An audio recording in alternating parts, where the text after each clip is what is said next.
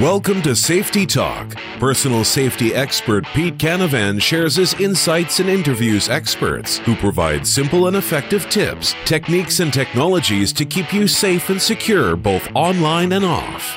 Here's Pete.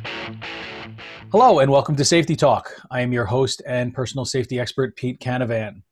I bring over 25 years of personal safety and online security experience as my role with this show.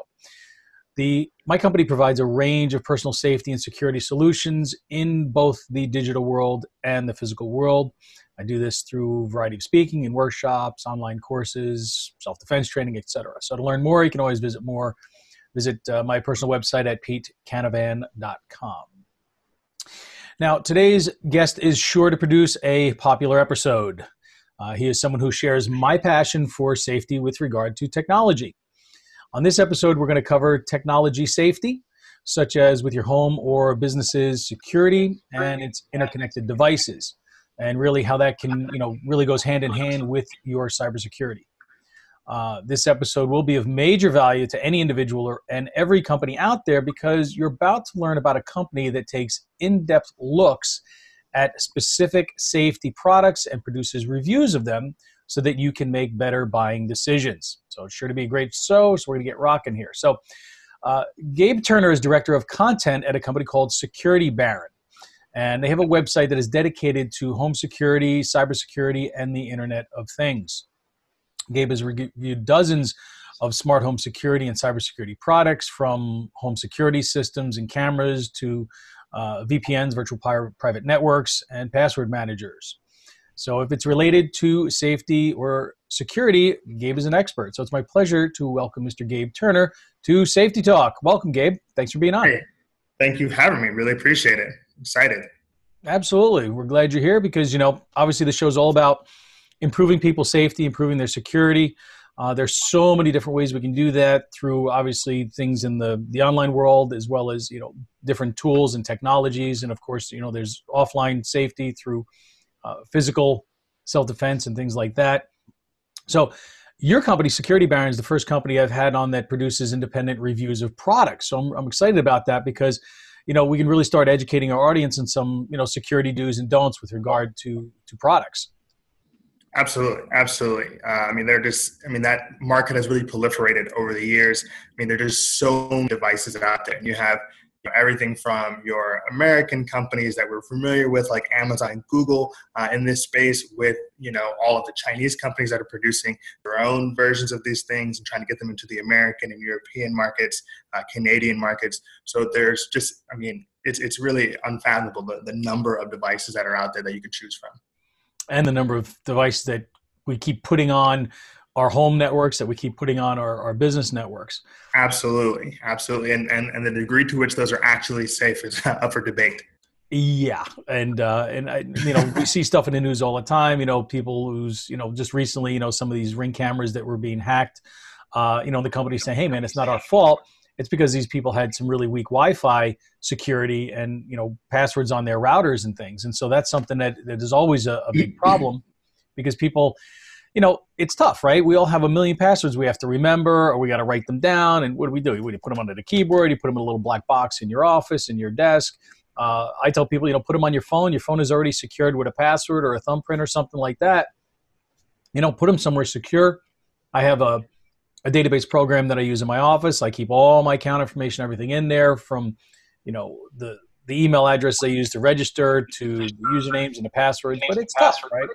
So now one thing that I do is I ask my guests to write down one sentence for me that describes the problem that they or their company solve in society, in business, or in the world.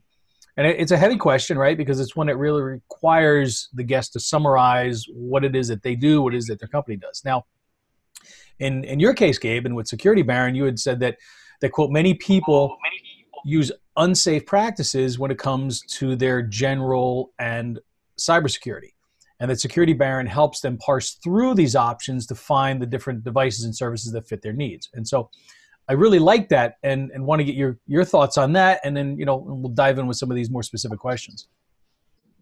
Absolutely. So I think that is the real issue. Is everyone we all have to exist in this society, and unfortunately at times it's not this arena in which to exist, and we don't know exactly how we can make it safer. And in fact, we may be doing a number of things that injure our safety, both in a sense of like what's going on in our online life, which is more often than not sometimes even more important than what's going on in a physical sense. And we also have, of course, our own physical safety and security of our property to worry about. So I think our mission at Security Baron is to help people get the right device or cybersecurity service that works for them. Just because, as we spoke on earlier, there are just so many things out there, and not every product is a solution for each person. And so people have to be really cognizant of their situation. For example, I live in a brownstone in Brooklyn, and my needs are going to be very different than those of my parents who live in a Nashville suburb. And these are very, different ideas. It's funny is, before I started running Security Baron, I worked as a financial regulator. I'm an attorney actually by trade, and I basically tried to make the financial system safer. But maybe it's a lost cause at this point. So I turned to everyday people and businesses, and I really enjoyed that pivot. Nice. Yeah, because a lot of people are overwhelmed by technology, right? There are so many things that come at us, right, through advertising and marketing, where it's like, oh, you need this device, or you need this technology, or you should use this software, right? We see these things online all the time. We see these things on the television when we're watching shows, the ads for different products and services that come up. And a lot of them sound great, right? It's like, wow, I could probably use something like that.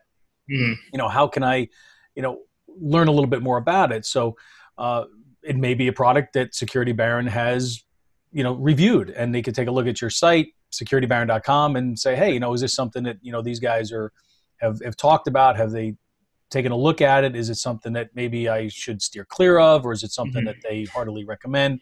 And, you just pointed out, depending on where you live, will change that too. You're going to have different security requirements living in a city versus in a suburb. You're going to have different requirements if you have maybe a family and children with a lot of, these devices like Xboxes and PlayStations and their cell phones, and their friends come over and they want the Wi-Fi password so they can jump on with their devices. And that stuff makes me cringe, because it's like the last thing I want is another 5 or 10 devices on my network that I have no control over, right? So I say, sorry, you got to use your cell network, when you're at my house. I'll know my kids' stuff because I control it, and I can make sure that they're updated and they have different software on there. But you have no idea what could be on somebody else's device. What happens if that device is hacked, and now you put it on your network, and now you've got a security risk. So there's lots of different things. So I want to sort of start off with that, and that is, let's take a look at businesses first, and I guess maybe we'll segue into the personal side of it. But and we talk about cybersecurity a lot, but what are you seeing in some of the common cybersecurity issues that businesses are facing today? So the main one has got to be phishing, right? So, phishing is essentially people sending an email, typically that basically puts the business associate on a fake website, or maybe they even email a response back, and they'll say, we need your username and your password for X. And they maybe even come across using what appears to be a trusted email. But once they have that information, they can get into anything in the company. I know, when I worked for the government, we had a number of trainings on how to prevent yourself from falling to these types of traps.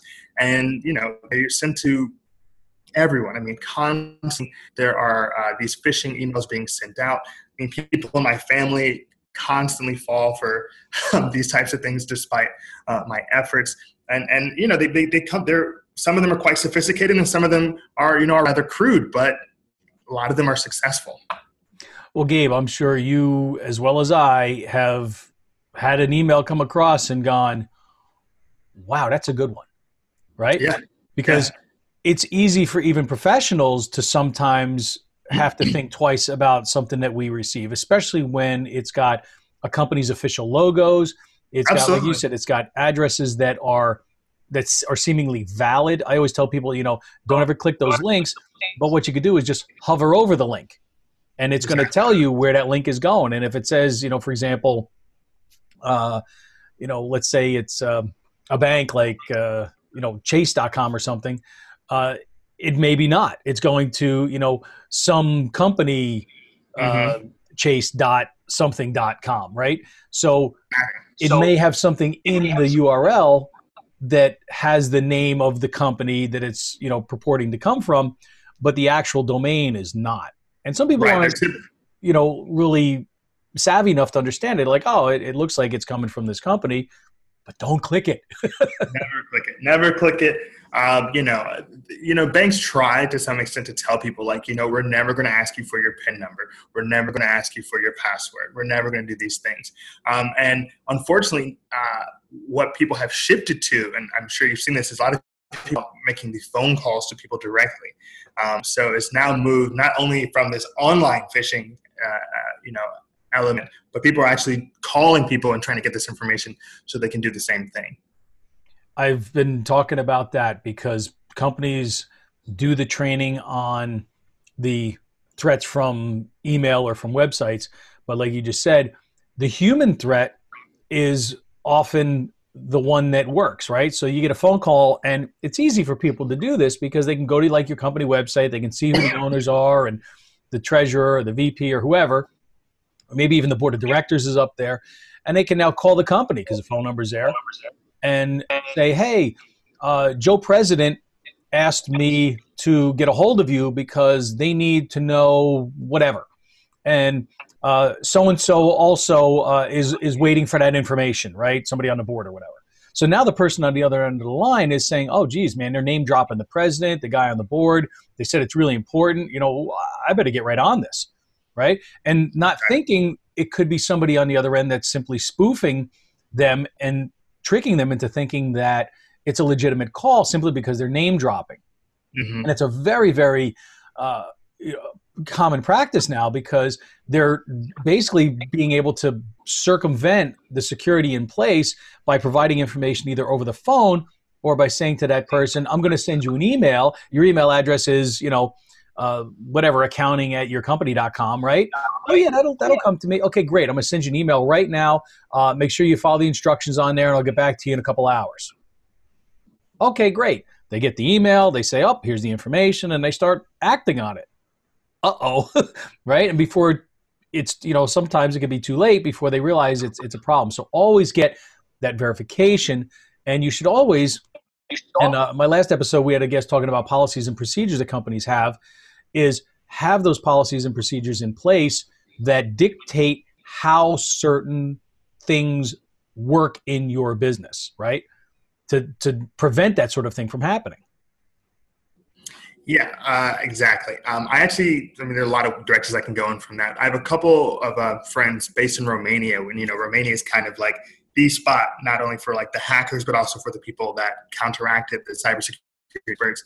And they are trying to devise basically more effective trainings for companies because this is a real concern. I remember even when I was in government, they're very boring seminars. No one wants to go through this entire process, but it's really the most important thing for the security of a company.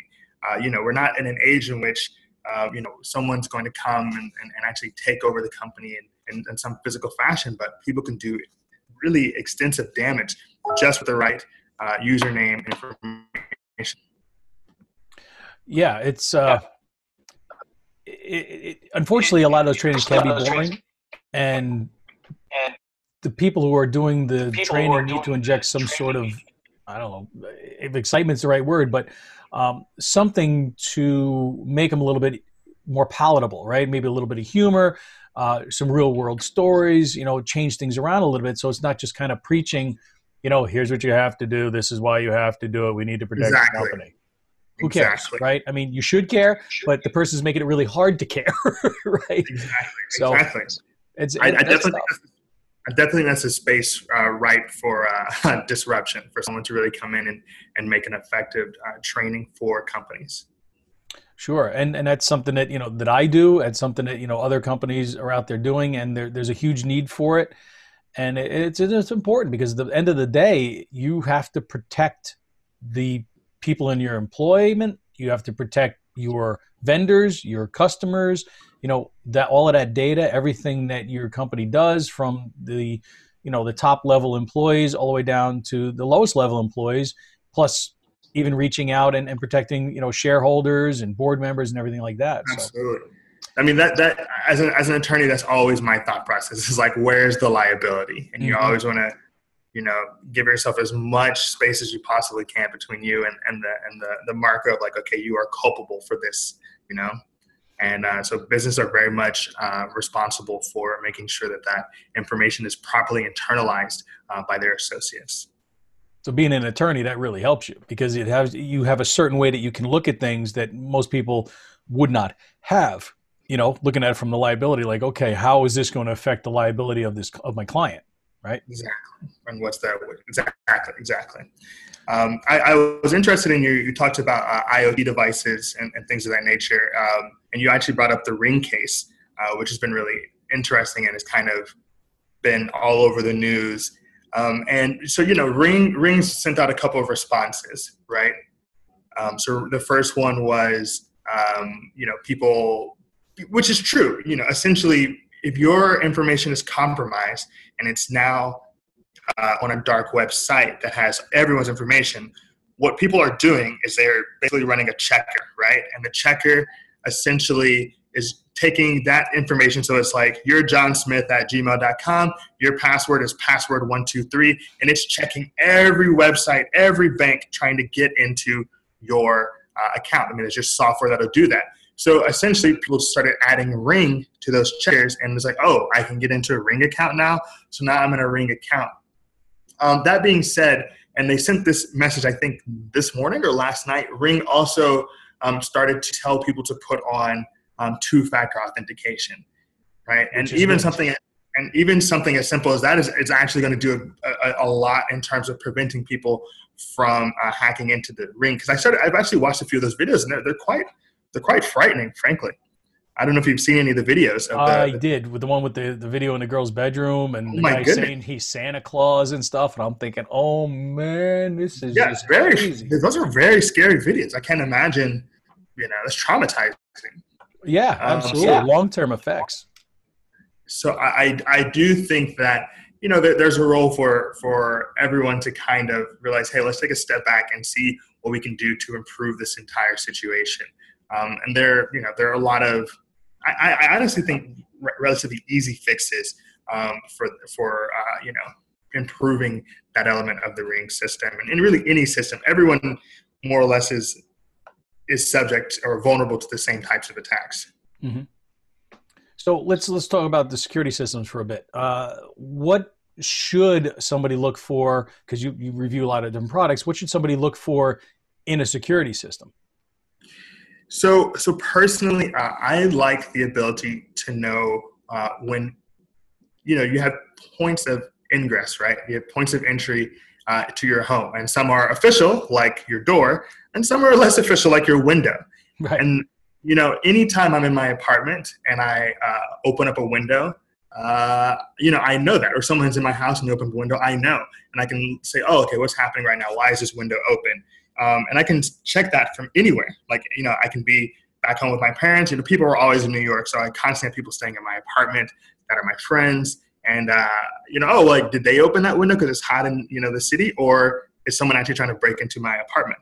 And I can then look using any one of my cameras, that are trained on my door. And so I think it's really a mix of those entry points, sensors, and your cameras that really help you to know exactly what's taking place on your property. And, that's going to change for each person. But for me, I really do live in a one-bedroom apartment, so there are very few actual spots. But for my parents have to have a lot more, right? They live in the suburb, a garage. They've got a back door. I don't even have a back door in New York. They've got a back door. They've got a front door. They've got, 30 windows around, their house. They've got they've actually multiple side doors. It's the suburbs. And so they have to have really just an expansion of all those elements. They also benefit from motion detectors, right? So they can actually see what's going on and can kind of alert them ahead of the time. Because ultimately, you want things to be preventative. You want people to say, oh, like, this is what's going on right now. This is what's happening. Maybe I need to, just check out another house. Let me go somewhere else because this person is already ahead of the game. And so that's securing the physical home, right? How about the business, right? Because businesses are obviously going to be different. Well, businesses, in New York, I always think about it as the bodega thing. I always think about things as a bodega. Bodegas are your little corner stores, convenience stores in the city. And when you go in, you don't actually feel like you're being watched, but they have cameras on every single aisle.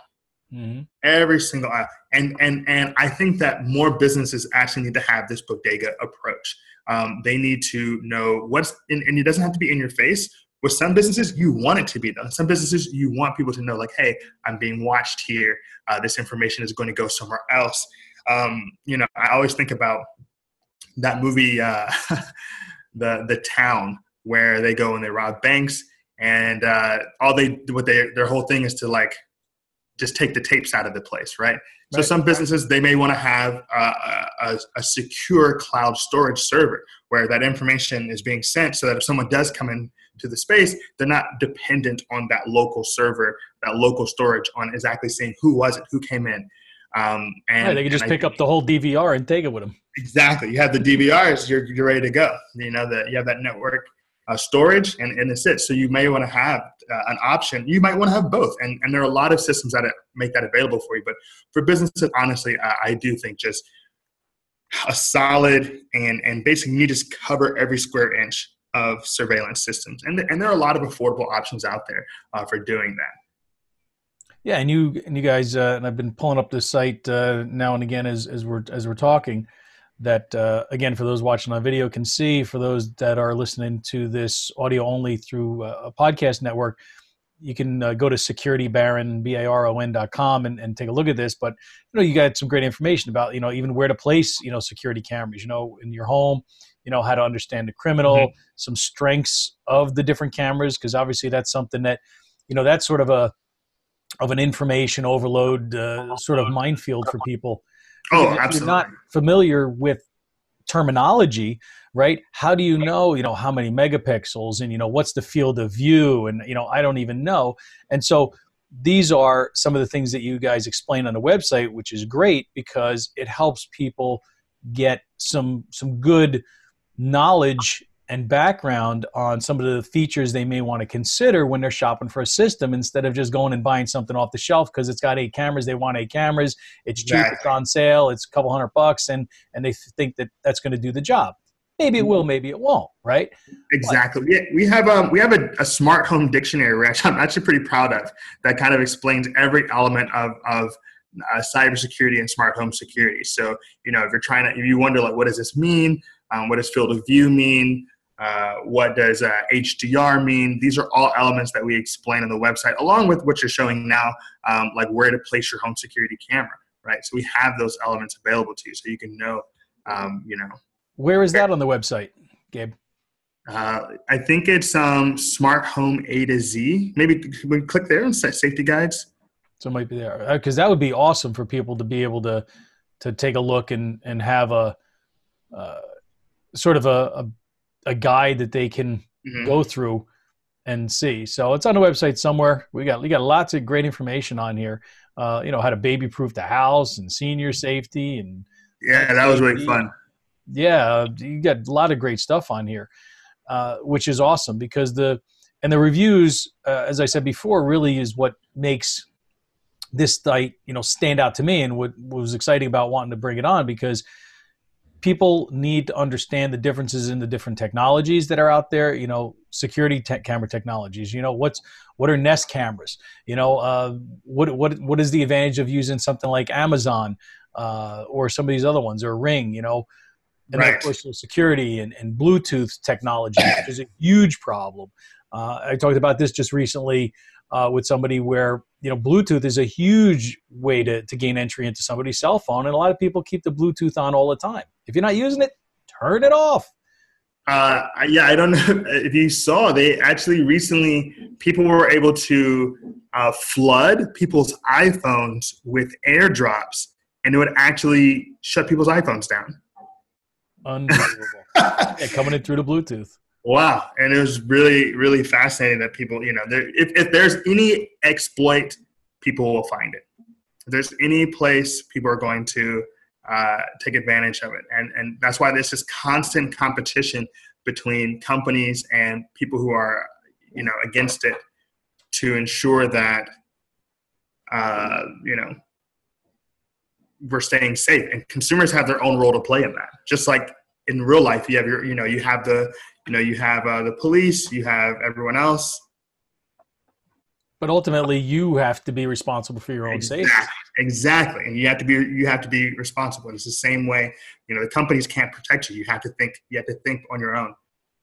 Now, one of the things that is a huge problem are public Wi-Fi networks, and there are some things that can be done to secure that. So let's talk about that a little bit, because that's important. A lot of people, they're out and about, we're mobile, we all have our cell phones that we're tied to, we're relying upon for everything from, making phone calls once in a while to things like, you could video conference on them, and you're doing all kinds of you're surfing online, you're checking your email, you're doing all of this on your phone now, and it's essentially become a mini laptop, a mini computer, and it is. It's more powerful than the computers were, 10 years ago in your phone. It's nuts.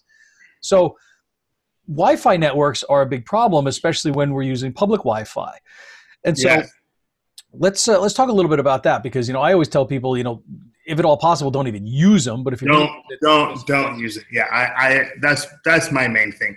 If you don't know, just don't use public networks. It's really difficult to use them safely. Even if you put your USB into a public space, people can use that against you. If you want to charge your phone and you go into some airport and someone's come before you who maybe is a little less than ethical, they can actually gather information in that way.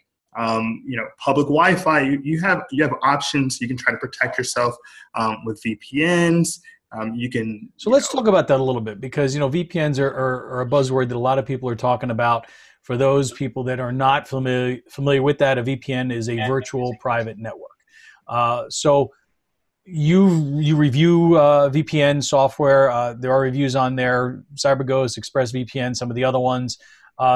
Talk to us a little bit about that, Gabe, about VPNs, what they are, how they work, and why they are great for securing your devices. Doesn't have to be a cell phone on a Wi-Fi network from attack. So it's a big question. Yeah, there's a big question. I think the main things people understand that VPNs are not perfect. They're not. Ultimately, if someone is really intent on going after you, it's difficult to prevent all access. But you do essentially create this tunnel. And when you get into this tunnel, you're a little bit safer when you're using a VPN. And you can use them on a number of devices. You can use them in the browser itself. And essentially, it's there to keep your information private. Now, the extent to which you use that on a public network, it adds an extra little layer of safety. But I like we spoke on. I think when it comes to public Wi-Fi, if you're not really trusting, the place where you're located, even me, for example, I actually always have international data, right? So I had to essentially officiate a wedding this past weekend. Actually, I was in Jamaica for 36 hours. Nice. I went to Jamaica. I got on 0 public Wi-Fi's.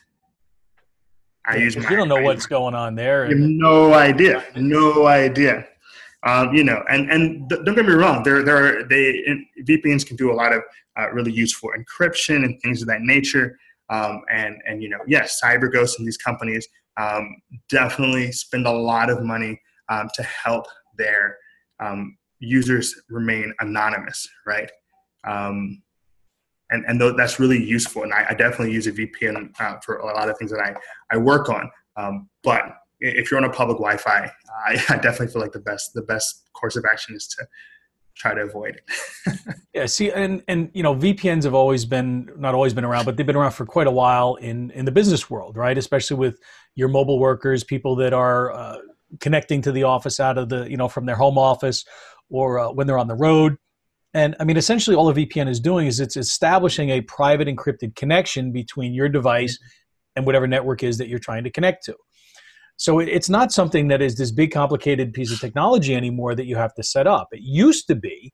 I mean, I've been setting up VPNs for years, and you used to have to, and you still do to a certain extent on the commercial and the business side, set up public keys and make sure that your encryption types are set up and make sure that the protocols match on both ends. And there's a lot of sort of behind the scenes things that have to be done when you're setting up a VPN for a business. Anymore, a lot of these software companies are making these really simple solutions for people that you can use on your home system, you can use on your office system, you can use on your phone or your tablet. And essentially you just download the software. Once you make a connection to a network, you start the VPN up. And now the VPN goes and creates an encrypted secure connection using, on top of that layer that you're communicating on. Is it 100% secure? No, nothing is. No. Anybody that tells you differently exactly. But it's going to be a world of security greater than jumping on an open network and not having anything encrypted. Exactly. And this industry is blowing up, and we're working on VPNs basically 24/7 here at Security Brand. I mean, I've got I use them on my Chromebook, which I'm talking to you with now. I have a MacBook. I even, I have an extra PC, and we're constantly testing these under different circumstances, right? Like these different browsers, Firefox, Chrome. We have an Android built just for this. We have an iPhone that we use just to kind of make sure that we're not missing anything when it comes to each type of consumer and what they need from a VPN. So what should somebody look for in terms of features that a VPN would have? Because I mean, they all have the same basic features in terms of creating that secure connection, but someone like yourself, where you're reviewing a lot of these products, I'm sure you've come across ones that have some features that you go, everyone should have that feature. Right. So this is a great question. I think a few elements are, we still want to be able to use the internet pretty quickly, right? We still want, we've become so, I remember, dial-up, right? I remember that. Oh, yes. Right? That super slow, that sound. And now I can't imagine how I existed under that, right? Like if I want to watch a video on YouTube, I want to watch it like immediately. So speed is definitely still an element that we look for, just in terms of the overall experience. Because we don't want to use the VPN, you're not going to use it, right? If you feel like you're not, and then you're back out in the same position you were before, you've paid this money, and now you're like, well, I paid all this money, but it's too slow. I don't actually want to use it. So that's one element. The speed, actually the number of devices you can use with it, because as you've spoken, everyone has a bunch of devices. You may want to have a VPN on your Xbox, and you may want to have it on your iPhone, and you may want to have it on your Kindle, and you may want to have it on your 2 computers, And so you want to make sure that you don't have to pay an extra fee or at least it's low if you want to add more devices. And especially if you do an entire family, you want to look at what the family deals are. Another element is you may not want to do everything on a VPN. You may want to have the ability to, as we call it, split tunnel. So you want to do some things on a VPN and you want to do some things on the public network. You're fine with it. And for that, you are going to want to make sure split tunneling is available to you. And, there are other elements, some less legal that people have for, wanting to use VPNs in certain places. Maybe it's accessing content, right? Maybe you want to watch something that isn't in the United States. Maybe you want to watch the New Zealand Rugby League, and it's just really hard for you to get it. So maybe you're the kind of person who's like, I want my VPN to think I'm in New Zealand so I can get on the New Zealand broadcaster and watch these matches, right? So these are I love rugby. I'm a former rugger. Did you play rugby? I'm a soccer guy, but I spent Okay. a lot of time in Argentina, France, South Africa. So these are big rugby countries. South Africa. Oh yeah. Yeah. So I miss rugby, man. I'm still a social member. My days of playing are gone. yeah, I think it's really fun. I really wish I could have gone to Japan this year for the World Cup. That would have been really cool. But Absolutely. And then you have to secure yourself while you're there, right? have to. I went to Japan last year, and once again, I basically didn't do any. I had my phone, and I use it like I use it here. Basically, I didn't do anything on any public networks, even though it's definitely more technologically advanced, and even it's a very safe country. Ultimately, like Japan is one of the safest countries in the world. But yeah, so I think, and those are the kind of things I'm looking for. I'm looking for that speed. I'm looking for split tunneling. I'm looking for the number of devices I can use. Those are the elements I'm kind of looking at for an app or for a VPN. And even, the app experience itself is also important. You want to be able to just tap and boom, I'm now in India, or now I'm in, Australia, or now I'm in Brazil. And, that's where I'm able to go with my VPN. Now, you bring up something that some people may be going, well, why would I want to do that, right? Isn't that something that a criminal wants to do? Like a criminal wants to pretend that they're in some other country, maybe because they're trying to do some sort of, ransomware or cyber attack. Maybe explain why that is something that you would want to do. I mean, you mentioned one thing about maybe watching a show or something. What are some other maybe reasons why somebody would want that capability? Just to throw everyone off. I mean, there's a number, I had a call recently with this gentleman who works out of Israel, and they were basically talking about everyone is essentially coming up with your profile. So your profile is like, this is your IP address. This is when you go to this is when you go to Gmail. This is when you go to Netflix. And in fact, there are so many points of information about what you're doing. And they can start to tell you who you are, not based on any password or anything they know, but based on what they got from your IP address, right? So they're using your IP address, and for people who are watching, that is essentially what's telling me what country you're in. If I know your IP address, I know exactly where you are. So if I know that this IP address is doing X, Y, and Z, I could figure out where they're going to go to work. I could figure out what kind of things they're going to buy. I can figure out all of these things just from that. So you may want to be in a different place. You may want to, at least try to prevent yourself from being so easily tracked via it. Because, that's just another way of gaining access to someone's information without actually having to do any hacking. Right. No, that's a great point because, if you're using the internet, and we all do, the IP address basically says even down to the city that you're in. Or at least the region, but usually the city that you're in. And so now if somebody has that piece of information and they have your name, it's going to be real easy to find you.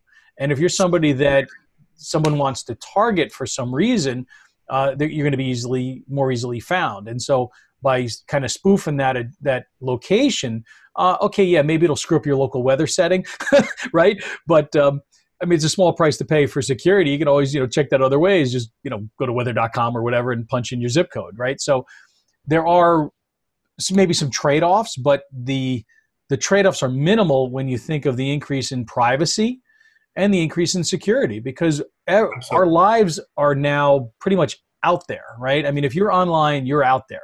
There's no way for you to have anonymity today when you're using the internet. If you're on any sort of social media and if you're online, period, there exists, out there data about you, your profile. If you're, buying most of your products on, from a certain company, whether, it's Amazon or eBay or, whatever company happens to be, they've got these profiles built on purchase habits. They know what you've bought. They know when you bought it. They know how much money you spend. They can sort of extrapolate out what they might buy next. And so, one of the things I tell people is don't buy everything on the company, even if you can, because why should you give them all the information about you and every single thing that you're purchasing, right? Even if you got to spend a few extra bucks, take a certain percentage of those purchases that you might consider buying from a certain company and move them elsewhere. So at least you're not, quote, putting all your eggs in one basket, right? I mean, would you agree that's probably a good practice? Absolutely. Definitely. And the thing is, those companies are incentivized to remove any barrier for you to want to vary it, right? I mean, Amazon makes things so incredibly easy. Scary easy. But because there's like, okay, I can understand this person's shopping habits, and we know that Amazon uses those very habits to actually create its products, right? Like they actually go the other direction. Most, Gabe Turner, I decide I want to make a product. I have to think, is this a product that is going to work on the market? I don't know that definitively. Whereas Amazon knows from everyone's buying habits exactly what they have to make to get you to buy it. Which is crazy when you think about it. But I mean, when you have data, I mean, when you have all that information, right? Exactly. And they have gobs and gobs of data, who knows how many hundreds of terabytes, and, they have sitting that they can run various algorithms on. They can run all kinds of scenarios and look at all of that purchase data and purchase history and say, okay, people in this region during the wintertime are buying all of these, winter related products. Let's market those type of products heavily to them, right? So, I mean, that's sort of a real basic way that you can say, oh, wow, okay, that makes sense how they can use that data. But they can drill down into such specific, types of products and areas and even individuals that are most likely to buy those products. Mm-hmm. And that, of course, then that drives their sales and, and they make more money. And I mean, it's a good thing in some respects, but it's also maybe not such a good thing in others. Absolutely. Now, businesses obviously are where VPNs really got their start. It's evolved into the consumer space. I don't know if you're comfortable recommending any, specific VPN software for businesses, but there are just so many out there. I'm sure, listeners would appreciate at least maybe giving them 2 or 3 that are ones that maybe they can sort of dive into to look a little bit more into the features and not have to wade through, 25 of them. Yes. Yeah. I mean, we are soon going to hit 25 full best VPN reviews if we're not there already. But, we do have best of a list for all these elements, and we typically do break them down by what we felt were the most useful elements for any particular person. So I think, the big ones are the big ones for a reason. We definitely like CyberGhost and ExpressVPN and, PIA, which is a private internet access. I'm actually working now. This is we're actually working on a new best VPN list. Hopefully it'll come out in the next couple of months because we've just been really grinding on, 20, 30 new VPNs. And it's just a process because it's a pretty, we have to go through, we have to test each one for speed. We have to test each one for leaks. We test each one for how it works on a number of devices and browsers. So it's a process, and we're on the way to getting it, a new best of list. But yeah, this is a really solid place. What you have here on the screen is a great place to start. We really like these companies and what they've done. And it looks like if people click through on some of these links, they'll get maybe a little bit of a discount here as, maybe coming through an affiliate link or something for you. Absolutely. Yeah. I mean, that'd always be great. If people would love to if people want to head over to securitybaron.com, you can just head directly to that, or Best VPNs, Security Baron on Google. You will, find us and we'll basically, you can not only go into our deep dives in each VPN, but you can also look at our best of and see how we've kind of categorized and summarized what each of those VPNs does best. Awesome. Well, Gabe, we're flying through our hour here. I did want also to, as we're getting towards the tail end here, password managers, right? I've got my own thoughts on password managers. This is something else that you guys review. What can you tell us a little bit here about, your thoughts on password managers? Should you use them? Shouldn't you use them? Are they good? Are they not? What are your thoughts on that, Gabe? Personally, I'm actually pretty pro password managers for the simple reason that, we're humans. We have a lot of failings. We're gonna use the same password over and over again if we're not No, smart you about can't do that. You can't do that. exactly. And we'll just default and we won't think about it. We'll say, okay, we'll say, you know what, we'll say, I'll change it later. That's what everyone says. They say, I'll change it later. I'll use this one that I use for everything else and I'll change it later. You're never going to change it later. Our lives are too fast. No one has the time. And I find password managers as a really useful way because one, they can create the password for you. They remember it for you. And then you just have to remember the one password for your password manager.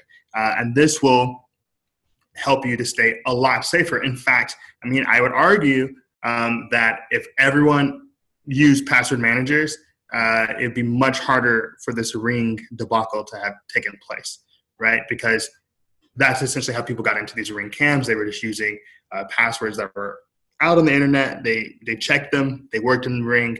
They immediately were able to go and look at someone's inside of someone's home. Somebody didn't change the default password, and the default passwords are simple defined. So simple to find. This takes one company's breach, right?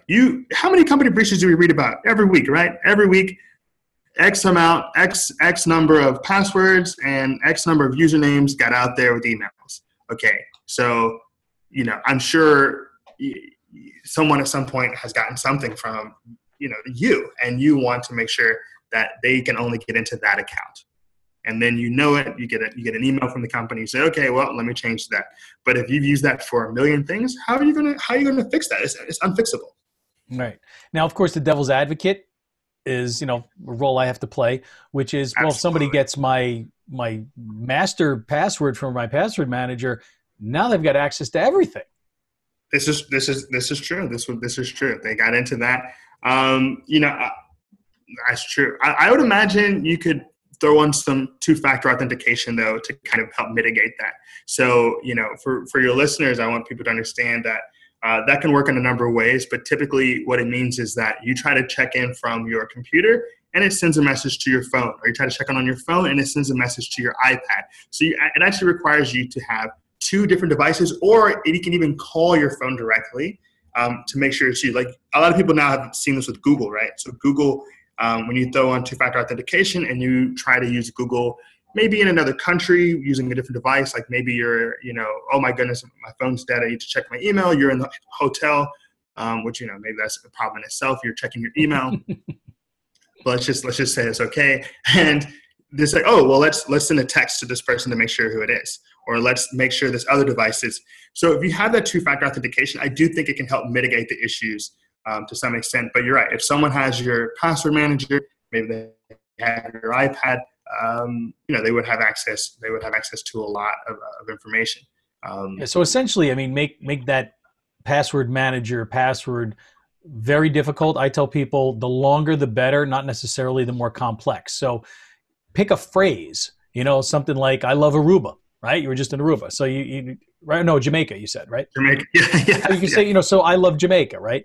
Well, you take that phrase, maybe you flip the words around, you swap out some letters, throw in some goofy characters, and make it long. Make it 12, 15, 20 characters long. Because most hacking programs, once they get out to about 8 or 10 characters, if they haven't cracked that password yet, they know it's not going to be worth it, and they're going to move to the next potential victim. So if you make your password very long, essentially anything out beyond about 12 characters is uncrackable. And so it doesn't have to necessarily be super complex. I mean, don't make it, this is my password, right? But make it so that it's longer and more complex. And then, of course, two-factor authentication is something that I recommend all the time to people. It's a great way to further secure anything that you're logging into, whether it's a website or whether it's email or any of your other accounts, and for investing or finance or banking. And okay, it's a little bit more of a pain in the neck. Well, sure, it's one little extra step to take, but is that little extra step to take worth securing your identity? Is it worth securing your investments? Is it worth securing your whatever, right? And I would argue, it's definitely worth it. Absolutely. A little extra 2 minutes or whatever it takes, 30 seconds. 30 seconds. Yeah. Absolutely. Yeah, I couldn't agree with you more. You got to have that two-factor authentication. And sometimes, and I think this is a step in the right direction. A lot of sites are requiring it. You can't get past it now. Mm-hmm. And there's a reason for that. Right, because they know it's going to significantly increase the level of security that they're able to provide to their customers. Now, if people are interested in learning more about you, Gabe, or Security Baron, they can obviously go to the website securitybaron.com, and there's all kinds of great information out there on the password managers and VPNs and cameras and safety guides and tips. I mean, you've got a whole host of great information out there. I was going through your website yesterday, and I found myself getting lost in there, which is a good thing, right? It kind of brings you down, and you find more information and good stuff. So obviously social media, right? We can find you on social media by searching for you. How can people get more information there? Absolutely. I would say, Security Baron, we're on Twitter, we're on Instagram, but I would say the primary place you want to check out Security Baron, beyond the website, which has just a slew of information, would be YouTube. We actually have a lot of YouTube videos. We're constantly building out our YouTube. We have not only reviews and best ofs, but just a number of things that I think are useful. If you've not gotten tired of looking at me in this podcast, that's the place to go. Awesome. No, not at all. We appreciate that. So that's awesome. So anybody who's interested in learning additional information, check out YouTube for them, check out the website. Gabe, do you have any last thoughts for our audience before I let you go? Just please take the steps in a cybersecurity realm to make yourself safe. It's really sad when people are taken advantage of in that way. So I personally find it a bit of a personal mission to prevent that from happening to people. Yeah, and I as well. One of the reasons why I have this show, because people need access to good information. They need access to experts such as yourself. They need access to reviews, which is, again, awesome. And they need to understand what risks are out there and then what they can do to protect themselves. So I appreciate it again. Thanks for being on Safety Talk, Gabe. And thanks to our listeners for tuning in. Thanks a lot. Sure. And, they can always get more information and past episodes on our YouTube channel, where I have these videos up at safetytalkvideos.com. We'll take you right there. And, of course, the safetytalkpodcast.com site for past episodes and additional safety-related information. So until next time, stay safe, everyone. Thanks for tuning in to Safety Talk. You can listen to past episodes and get the latest safety news at our website, safetytalkpodcast.com. Be sure to visit our other websites for free safety checklists and infographics. You can also sign up for free online self-defense training, learn about college campus safety, and find out more about Pete and how he can help educate your school or business through his speaking, workshops, seminars, and consulting. Subscribe to the Safety Talk podcast and never miss out on any new safety information. Until next time, stay safe.